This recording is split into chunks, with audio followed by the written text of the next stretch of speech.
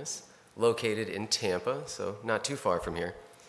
And welcome to the session Clinical and Research Updates for Age-Related Macular Degeneration. The session will last approximately 85 minutes, and the last 20 minutes of the session will be reserved for questions from the audience. And please note the session is being audio recorded. If you're using an assisted listening device, please turn to channel 6. And of course, please do us a favor and silence your cell phones.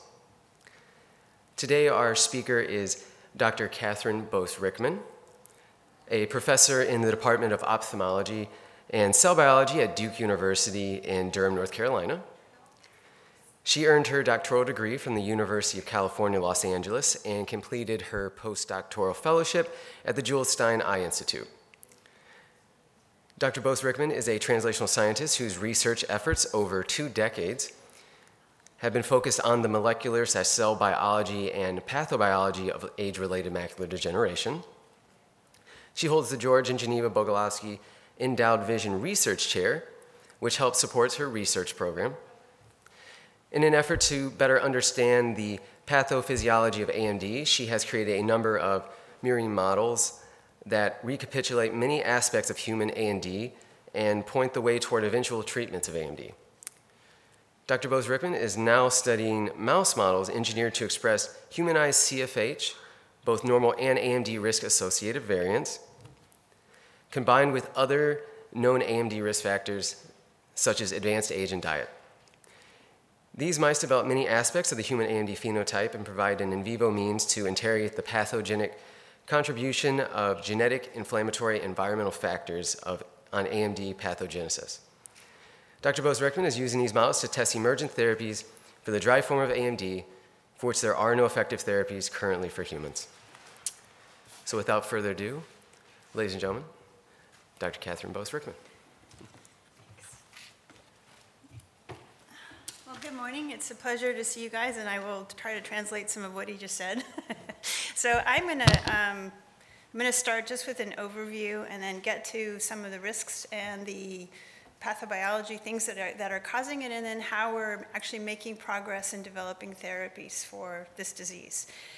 So as you may or may not be aware, the AMD is the most common cause of blindness among the elderly in the developed world.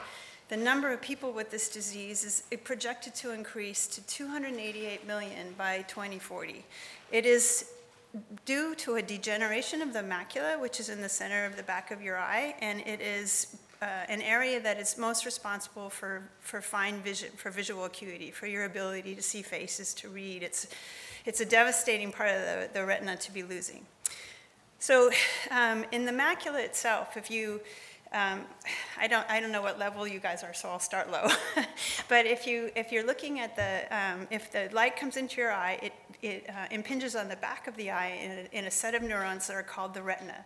And in the center of the retina, there's a 6 millimeter disc, a very small disc, that's full of the cells that are responsible for responding to light. Those are known, they come in 2 flavors, the rods and cones. And the highest density of those cells is there, and that's why your visual, everything is sort of centered on that vision there, and that cones are responsible for your visual acuity. Well, the cells that support those photoreceptors, it's a sheet of cells known as the retinal pigment epithelium. And it's a lining of cells that without those cells, the photoreceptors can't survive. So they are part of the blood-eye barrier. They're responsible for nutrients of the rods and cones. And they're the cells that are damaged first. So they're the cells that we're trying to target therapies toward. So age-related macular degeneration comes in 3 stages. There's early to intermediate phases, and that phase, you may not even know that you have it, but when a ophthalmologist looks in the back of your eye, he can see accumulations in that we can image the back of the eye, and we can see the retinal pigment epithelium, and in that region we get deposits, so a little bit like the plaques that you get in atherosclerosis. And those little spots of RPE deposits, they're known as drusen, they're full of lipids, fats, and proteins. So depending on how much of that you have, that will contribute to your progression of the disease. So then in the later stages, the late stage of AMD comes in two flavors. It comes as either what is known as a wet AMD. That's a form where you get abnormal blood vessels growing into that macular region. And when that happens, it's a sort of a catastrophic event in the sense that as soon as it happens, you wake up and your visual acuity is hugely decreased. So it affects your vision immediately. The good news is that we have a therapy for that that's based on growth factors that's called vascular endothelial growth factor, or VEGF. And we have therapies that block it called anti-VEGF. And these therapies they don't totally cure it, but they stop the progression for a while. So for the wet form, we have a pretty good avenue of therapy. The dry form, or what is known as geographic atrophy, that's a loss of those RPE cells I was talking about. And it starts in in your highest acuity area, and it spreads out. And that is a slow progression, and there's no cure for that, unfortunately. So many of us, but what we're trying to focus on is understanding how that progresses, identifying targets that we can use to make new therapies. And he was mentioning that's been the focus of my work. So the actual causes of AMD, one of the biggest risk factors is aging, and of course we can't do anything about that. But the environmental risk factors is smoking, which is one of the strongest environmental risk factors. So if any of you have the disease and you're smoking, that's a great thing to stop doing. But the other thing, there's an effective diet. So there's a protective effect of what we call the Mediterranean diet, and a low glycemic index diet, so a diet that's lower in starches, et cetera. But then the thing that I want to sort of really try to get a little bit of information to you about, and please feel free to interrupt me or ask questions whenever you want, but the genetics of AMD have emerged as something much more important than we realize. So for patients who have retinitis pigmentosa, they have genes that actually cause the disease. But in the case of AMD, there are variants, risk alleles. There are things that increase your risk of AMD, but they don't by themselves cause the disease. So it was thought that, that we know that it sort of points to pathways, but we didn't think it would have as big an impact as it is emerging that it does have. So there are 52 plus genes, like there are lots of genes for RP, there's lots of genes for AMD that are impart risk, but there are two that are responsible for 90% of the genetic risk that's associated with the disease. And those two, one of them lives on a chromosome 1, and it's called complement factor H, and it's the one that he mentioned that I study. This is a protein or a gene that codes for a protein that's part of your innate immune system, so your inflammation control. And the other one is on what's called chromosome 10, and it's they call it ARMS2-HTRI1, but basically, and that's because we weren't sure which one it was, but it's codes for a protein that's a serine protease. It's involved in the maintenance of so behind the RPE, between the RPE and the blood, there's like the skin, there's a matrix, an extracellular matrix that's where the deposits form, and that protease helps to maintain that, and complement factor H is also involved in that area where local inflammation can occur. So these two risk alleles, and as I mentioned, they account for the majority of the susceptibility. So recently, this has all just happened in the last few years that this has been published. What some investigators out of the University of Utah did is they actually looked at patients that had the risk for chromosome 1, but no risk on chromosome 10, so the complement factor H related stuff. And then they looked at patients who had just the risk for chromosome 10, and they looked at the progression, the pathobiology, like what their disease looked like. And it turns out that they contribute differently. So the patients that have chromosome 1, they present with a form where there's more drusen, more deposits made. And patients who have chromosome 10, they have more of the vascular sort of abnormal bleeding, changes that are related to oxidative stress, things like that. So Of course, most of the people, including you guys and the people in the room that have the disease, you can be a mixture. But what's important about that is that it allows you at least to, if you were to get your genotyping, to sort of have a sense of what, do you have genetics that are contributing to the disease. And another thing that's important to note is that while there's risk alleles, there's also alleles that are variants in the genes that are protective. And in the case of chromosome 1's complement factor H, there's a protective allele that is actually, the effect is so strong, it negates the risk alleles on chromosome 1 and even has some impact on chromosome 10. So all to say that these pathways are incredibly important in the pathobiology and then provide great targets potentially for therapies. So one of the things that's arisen out of this is that when the HTRI1, the chromosome 10, was initially characterized and found that there was a lot of conflicts about, is it because there's more of it? Is it because there's less of it? Is it really directly related to this protease that lives in the back of the eye, which made the most sense, because the other thing that sits next to it, called ARMS2, is a very, very rare protein that actually we're not even have established for sure that it's even made in the back of the eye. But anyway, so there was a bunch of back and forth, and eventually pharma settled on the idea that we needed to inhibit this enzyme, the HTRA1. But, so they're making an inhibitor like an anti-VEGF, they're making an anti-HTRI1.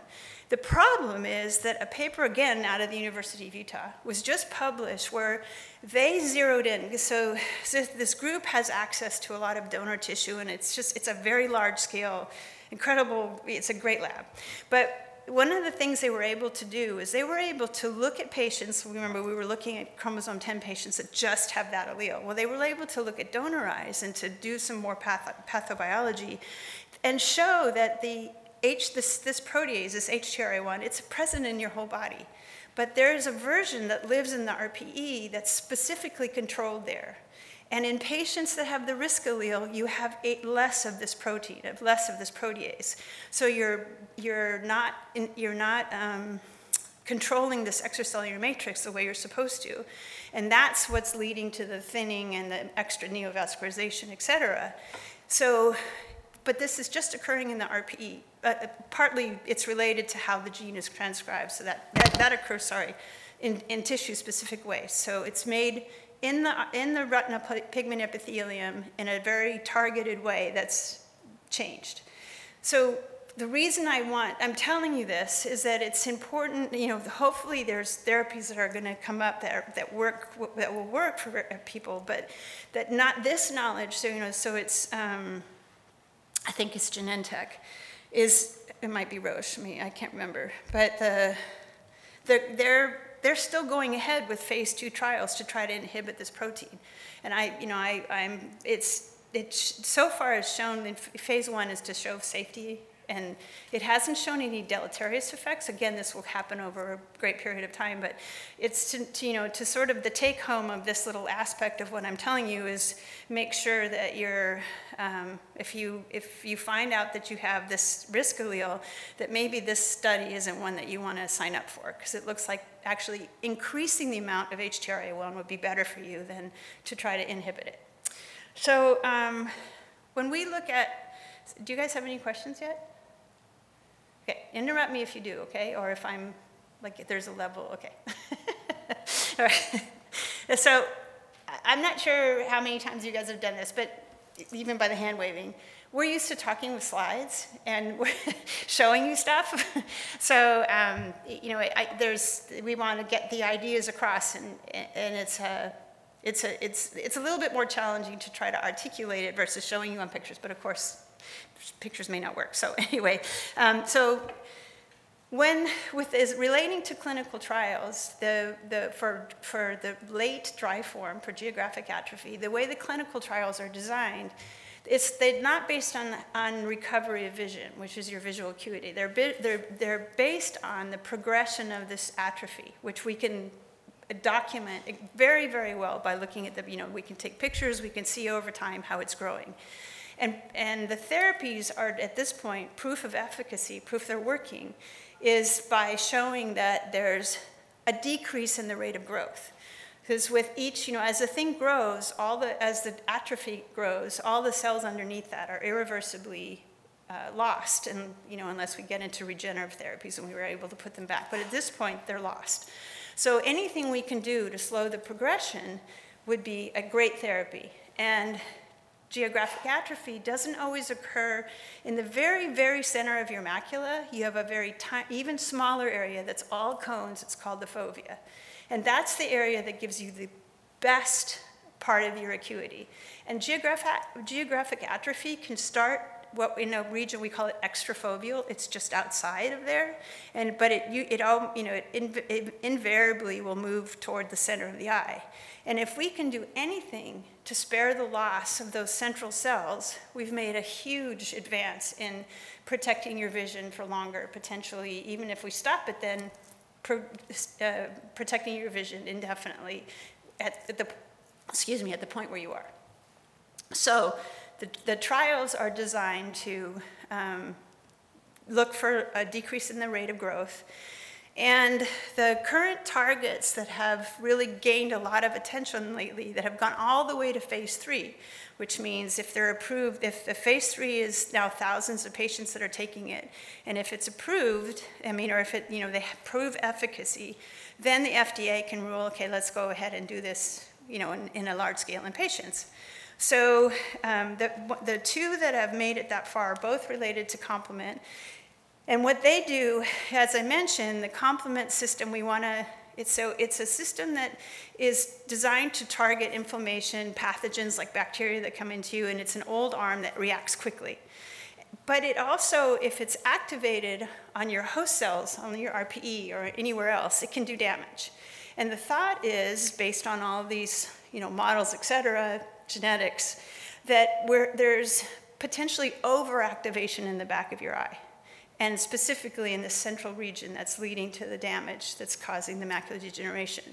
So the therapy is to inhibit this pathway. So complement factor H, as I mentioned, it's a regulator. It's one that actually inhibits itself.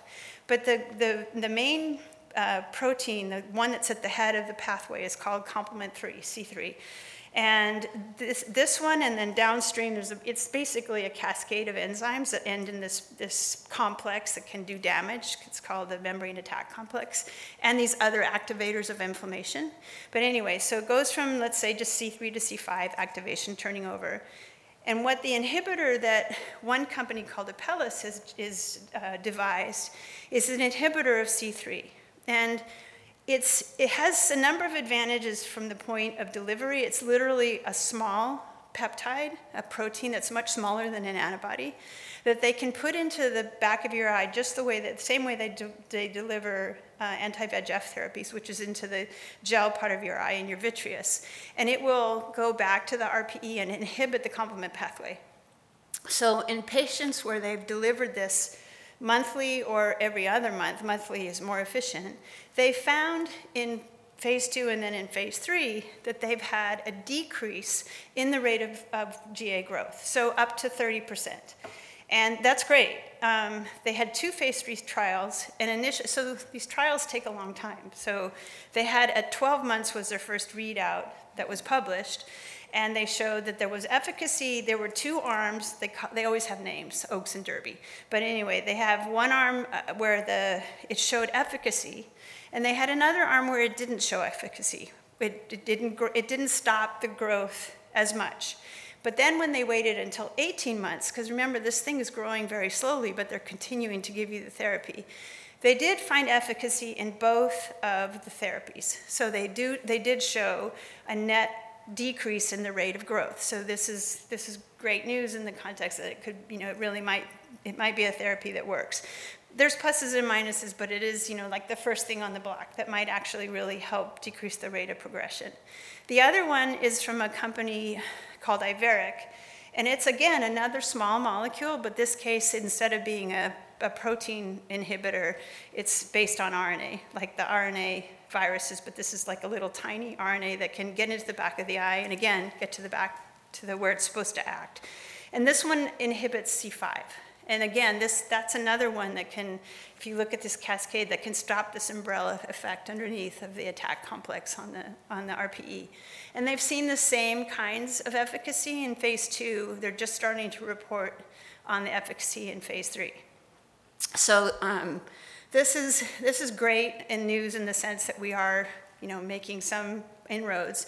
But the focus of what we're trying to do, just like they've done in retinitis pigmentosa, we're trying to develop a gene therapy, a one-and-done approach to trying to fix geographic atrophy. And for us, what we're doing is we're actually focusing on complement factor H, where we want to express it or deliver it and get it into the retinal pigment epithelium by AAVs, by vectors. I don't know if you know about that. I can go into more detail about that if you want. But basically, deliver it to the cell that needs to make it, which is the RPE, and express it there long term. Don't have to do more. It's a single therapy, and then we are constantly making more of the inhibitor, so we're regulating the complement pathway in the back of the eye. One of the things that's interesting and complex about this is these factors, complement factor H, C3, all these things, because they're part of our innate immune system, the proteins themselves are present in huge concentrations in the blood. But they don't cross this matrix to get to where the area where the fats and lipids are deposited. They don't cross that very well. So it's actually the RPE that has to make a lot of these components for them to work in this small area of the back of your eye. I mean, you think, if there's so much of this protein running around, why are we getting disease just in this small part of the retina? And it's because it has to be treated locally. There's a whole local regulation that has to be controlled, just like the example of the HTRI1 in chromosome 10. So that's why we believe that if we can target the RPE, express this protein, and that we could affect a decrease in, we could re-regulate, augment the regulation. This leads into another aspect of the inflammation. So complement factor H also interacts with lipoproteins, so the stuff that's getting stuck in the back of the eye. And we have work that shows that this is actually regulating. So lipids are another target. There's a whole question about whether statins should work. And overall, so far, statins haven't really done anything, but partly because of the way, the overall, there hasn't been enough work to show that, sort of targeted use related to the eye. And there's a much more interest now in trying to regulate the local deposits. And again, that's, these things are accumulating there, so you want them to get cleared out. And the idea being that if you could clear that up, you could decrease the risk and the damage to the RPE cells. So we have data that shows that these two systems, actually HDLs, so your high-density lipoproteins that are supposed to be good for you for cardiovascular disease, they're actually a risk factor in AMD. And it's all related to the fact that what's accumulating in the back of the eye, instead of being antioxidant and anti-inflammatory, which is what HDLs are in the circulation, they accumulate there and they become sort of this more dangerous molecule. And the CFH can help to clear that. So, okay, now it actually wants me, sorry. I want to make sure to see what else, okay.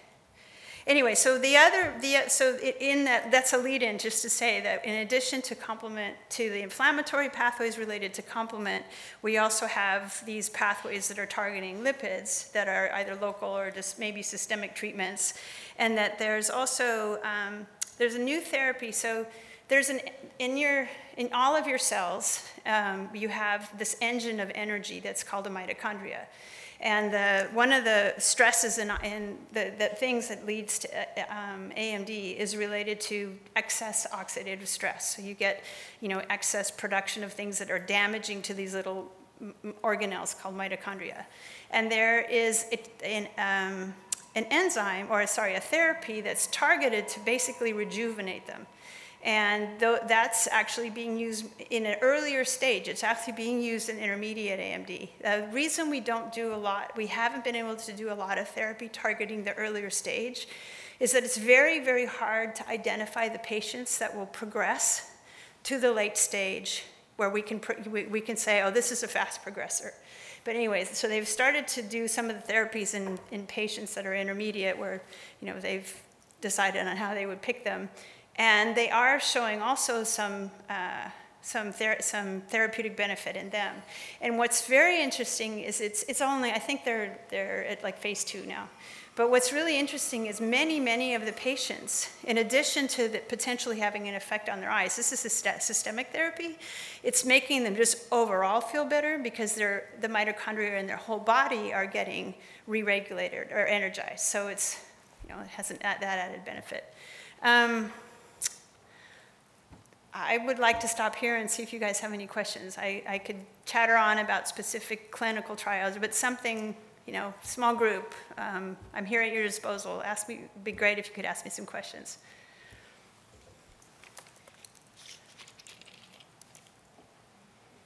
Did you say that HDL high is beta? Did I hear? Okay, I did hear that. So it's the opposite of it. Yeah. No, I could hear you. That was it. Okay, yeah. Yeah, and so what they're what it doesn't mean that you shouldn't be concentrating on the Mediterranean diet. All that's still really good for you. The interesting fact is that they've of course they make these like they do for cardiovascular disease. They look at tons and tons of patients and they see that high HDLs overall that is a risk factor.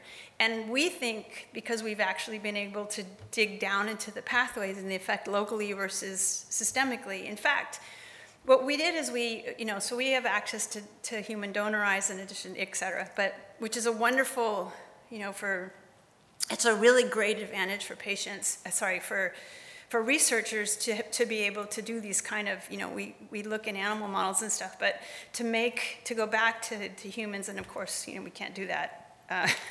Any kind of tissue stuff until they're donorized. But what we did is we looked at patients, we had donors where we had their blood and their eye.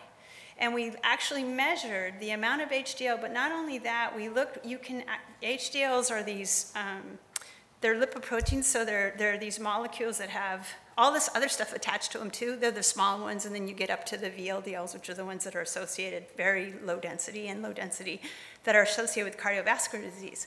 We were able to look at what components, what were the things that were carried on them. And when we compared the serum, the HDL, to the ocular HDL, the back of the eye HDL, from the patient donors we had, we found that the ones that were circulating were doing exactly what we expect them to do. They were anti-inflammatory, they were antioxidant. But then when we looked at the HDL in the back of the eye, it had complement on it, it had extra, these lipoproteins called ApoE, it had all this stuff that made it more pro-oxidant and more pro-inflammatory. So acting potentially as a nidus for inflammation in the back of the eye, which is why we want to target, that's the other part of what we're doing too, but why we're targeting HDL, and again, we don't want to target systemically, and sorry, we want to be able to target it locally. And we have some really cool ideas for mimetics, et cetera, where we could potentially do that. Great question.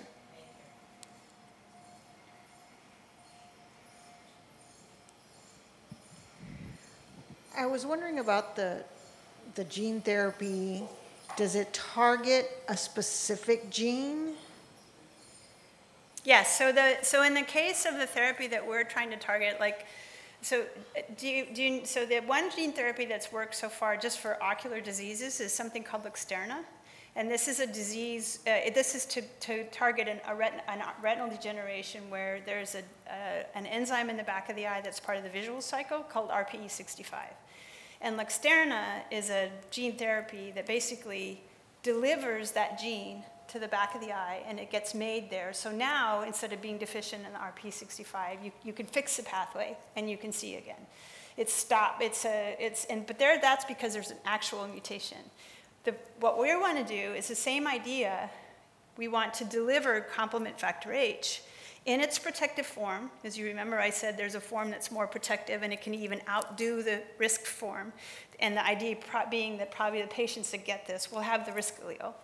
And we wanted to make, even if they don't, we want to make extra good form of complement factor H so that when it's made in the RPE and secreted into this extracellular matrix where there's HDL's accumulating, all this other stuff, complement activation occurring, it can regulate that and tamp that down so that there's no more progression of the atrophy.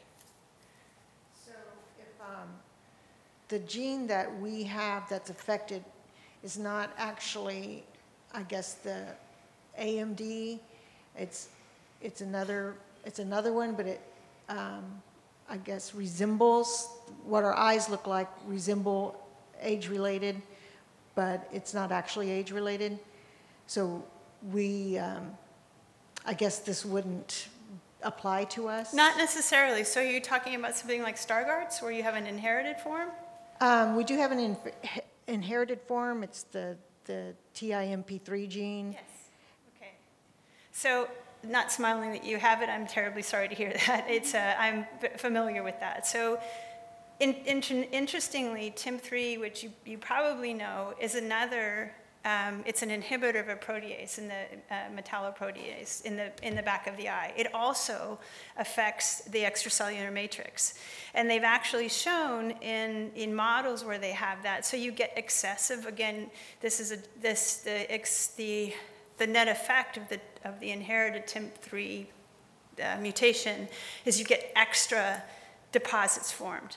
And so the hope in that case as well would be that again, that's going to be a nidus for inflammation. So I don't know specifically that the CFH would work. I mean, that would be enough. But since it's a specific thing, it may be that, targeting the TIM3 itself.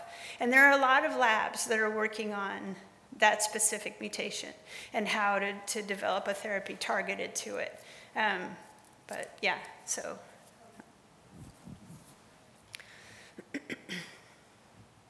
Any other questions? Wow, really? I know, I've solved everything.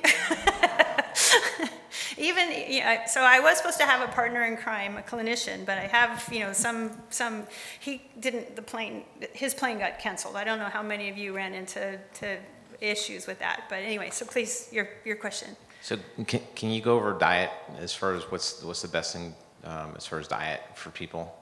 So sure. So they have great evidence that a Mediterranean diet, which is a diet that is more, there's more vegetables, fruit, less meat, red meat, more fish. That kind of a diet is definitely shown to be protective.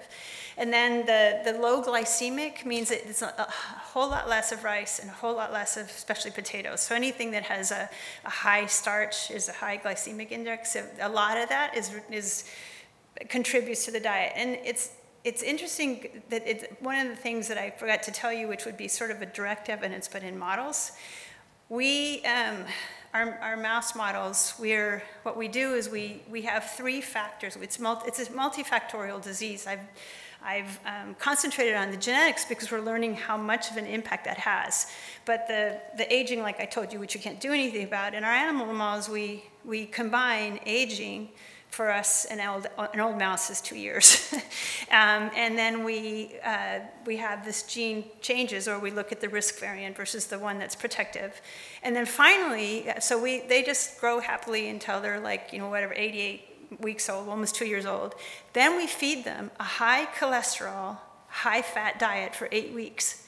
If we don't do that, we don't get a phenotype. If we do that, then we get an AMD-like phenotype in the back of the eye. So in an animal model, that's how strong the effect is. There's some thoughts about, how when we're young, we eat really, really crappy food, lots of McDonald's diet, and then can you reverse that as you get older? And the answer is definitely. So it's never too late. So. How about over-the-counter stuff? So there is. So for progression, I'm sure you've heard about the vitamins. There's definitely so those are, again, directed at their antioxidant, and there's good evidence that it can delay the transition from being intermediate to late. It's palliative in the sense that it's sort of delaying progression. No harm in taking that at all. It's not a therapy, but it is at least something that helps. Yeah, the AREDS supplements, absolutely. Yep. Yes. Is there a correlation between AMD and diabetes then? Because I feel like what you're saying, the advice on the diet is very similar to what a diabetic is. So is there any kind of... Not really, although they're both, you know, and the retinopathies that occur with diabetes can occur a lot earlier.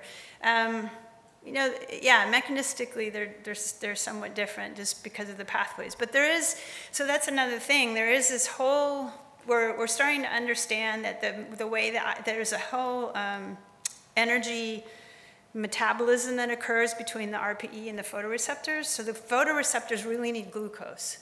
And that comes from the circulation. So the RPE cells, they don't use the glucose like most cells do. They give it to the photoreceptors, and that makes everybody happy because then the photoreceptors make something, a lactate, that goes back to the RPE, everyone's happy. What can happen over time if that energy is disrupted, and there's therapies that are targeting to that too, and is the RPE cells, if they start getting, like not getting enough, they'll bogart the glucose, they'll steal it. And they'll start to use that, and then of course that damages the photoreceptors underneath, and it's a hole. So that's another area that's being studied as a way to potentially target or help the RPE cells survive, and then in turn help the photoreceptors survive.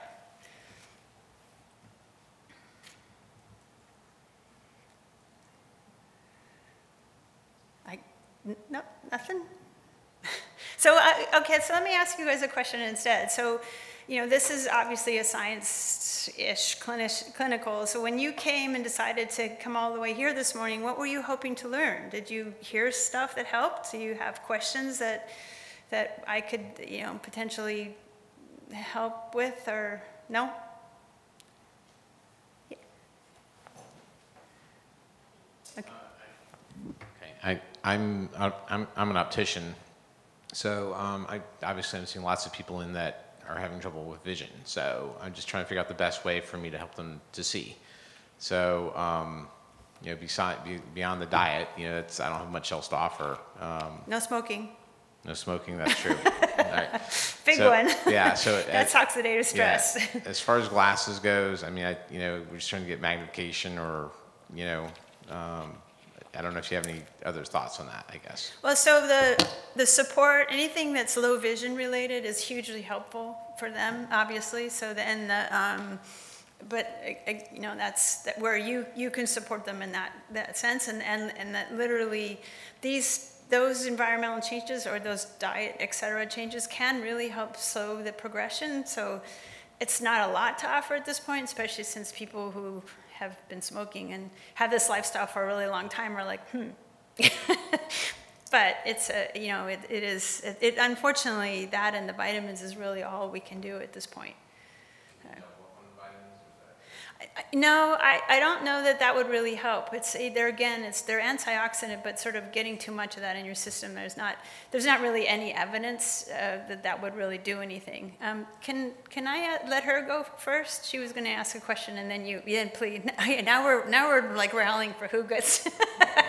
Awesome. So I don't know if you covered it already, but one of the things our doctor told us was like the proteins were getting stuck in the cells. Do you think you could explain that a little bit? Sure. Yeah. So in the case, well, and it's not. It's just it's a little bit in the cell, but it's still getting secreted. It's just not. So I'm not sure which mutation, but sometimes when that happens, when you're making the TIM3, which is a protease, needs to get out of the cell to do its work. If it has a mutation that makes it stick in the cell, so the protein is synthesized inside the cell, and if it's supposed to go outside of the cell, it has an address that's a secretory signal that tells it as it goes through all these organelles as it's being made and modified to go from the nucleus through these little organelles outside the cell. And if there's a mutation that makes it get stuck, it can actually not only get stuck inside and not do what it's supposed to do, it can constipate the cell and damage the cell because it's not being cleared. It's being accumulating too much, and That's like there's a whole pathway, there's a whole set of things that are targeted at getting rid of things that can aggregate and get too much of it and kill the cell that way or damage the cell that way. Does that help? Okay. A patient being treated with injections and all, what is the overall process of that? So The patients time- who have, you mean the wet form? Yeah. Okay, so in the case of patients who have the wet form, when you go to see your ophthalmologist, they will give you a shot into this gel-like that's an anti-VEGF. Now what happens is that we've had that around for a while, and there's what remains, so it looks like not just giving it to you when you start to see it come back, but doing it in a very rigorous way every 3 months seems to work better for patients who respond. Now, I have to say, not every patient can respond to anti-VEGFs. Some patients with the wet form don't.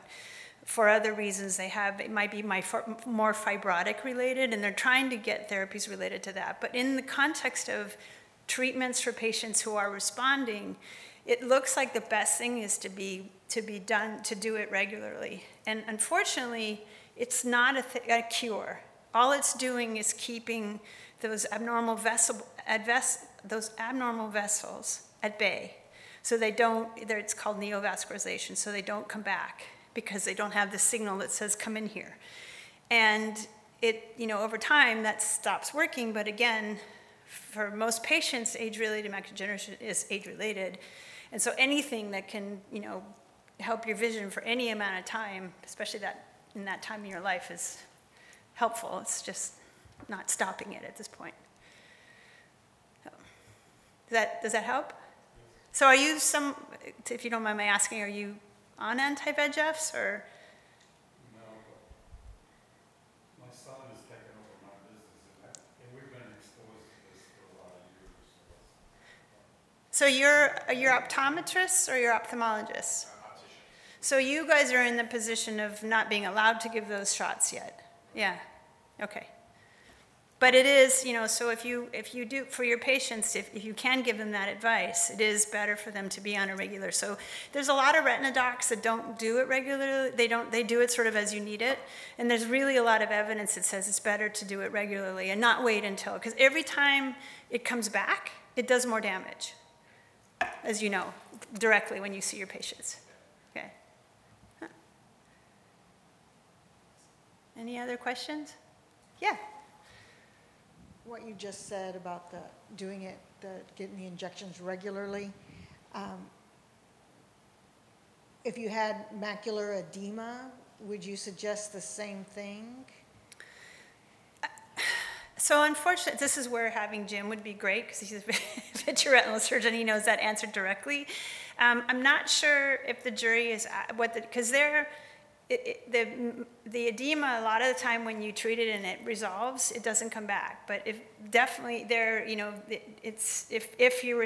edema is responding to the anti-VEGF, if it's coming back, then it would seem. But I don't think they do that.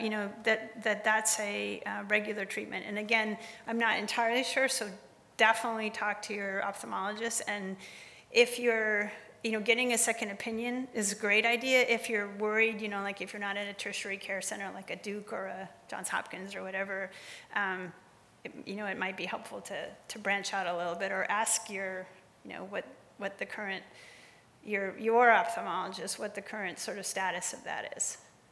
Because it's really changing all the time. We're really trying to, anti-VEGFs are used a lot because they are a treatment that helps anything that's, sort of vascular edema, blood related, in the back of the eye. So it is a line of therapy for a lot of things beyond wet AMD. So.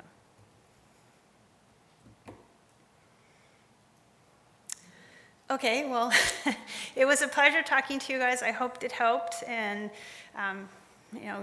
best of luck. I know this is, yeah. So, thank you. You're welcome.